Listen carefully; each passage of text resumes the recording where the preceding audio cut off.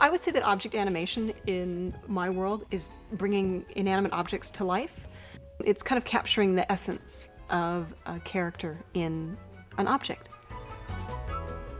If you looked up the term object puppetry in the dictionary, there's a good chance you would find the name Libby Wetzel. Or like these guys. In the world of puppetry, Libby and her company, Lunatique Fantastique, are pioneers. I bring objects to life. Well, I don't bring objects to life, but the actors that are in the company bring objects to life by animating them.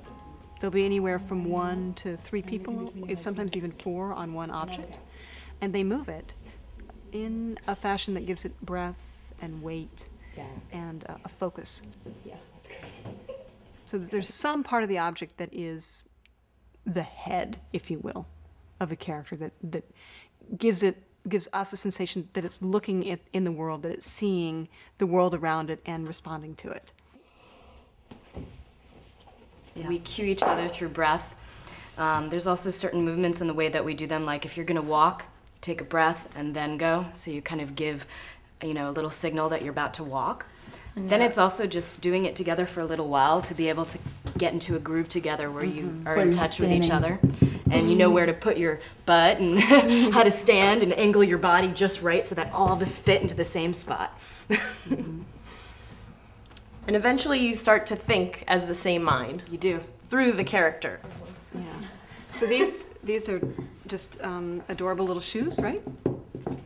And then at some point, this is what happens to them.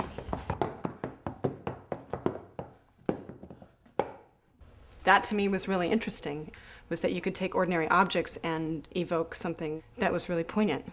I mean, this is particularly poignant because it's my dad.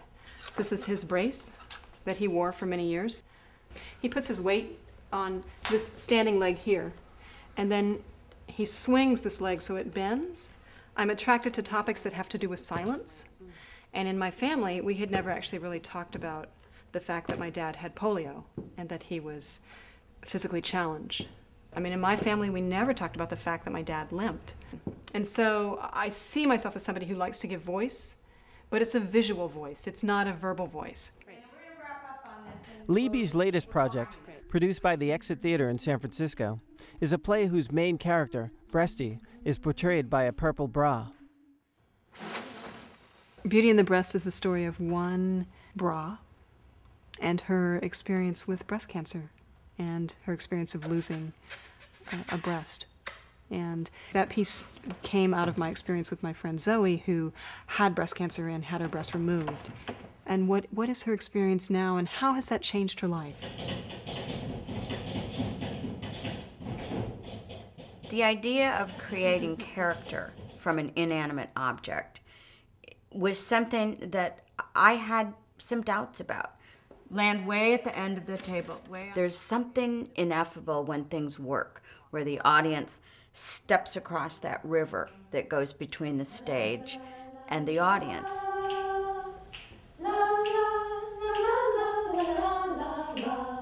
She has her breast removed, and she also develops a friendship with Gilda, who's a leopard skin bra. And the two of them become friends, and it's their journey.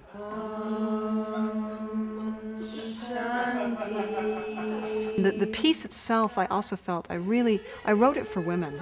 I mean, men have come and seen it and been moved, but it's really absolutely awash in estrogen. And I was really interested in giving a sort of a soft, less clinical perspective on the disease. Mercy! Every woman that I talked to said that they would want women to know that breast cancer is not a death sentence.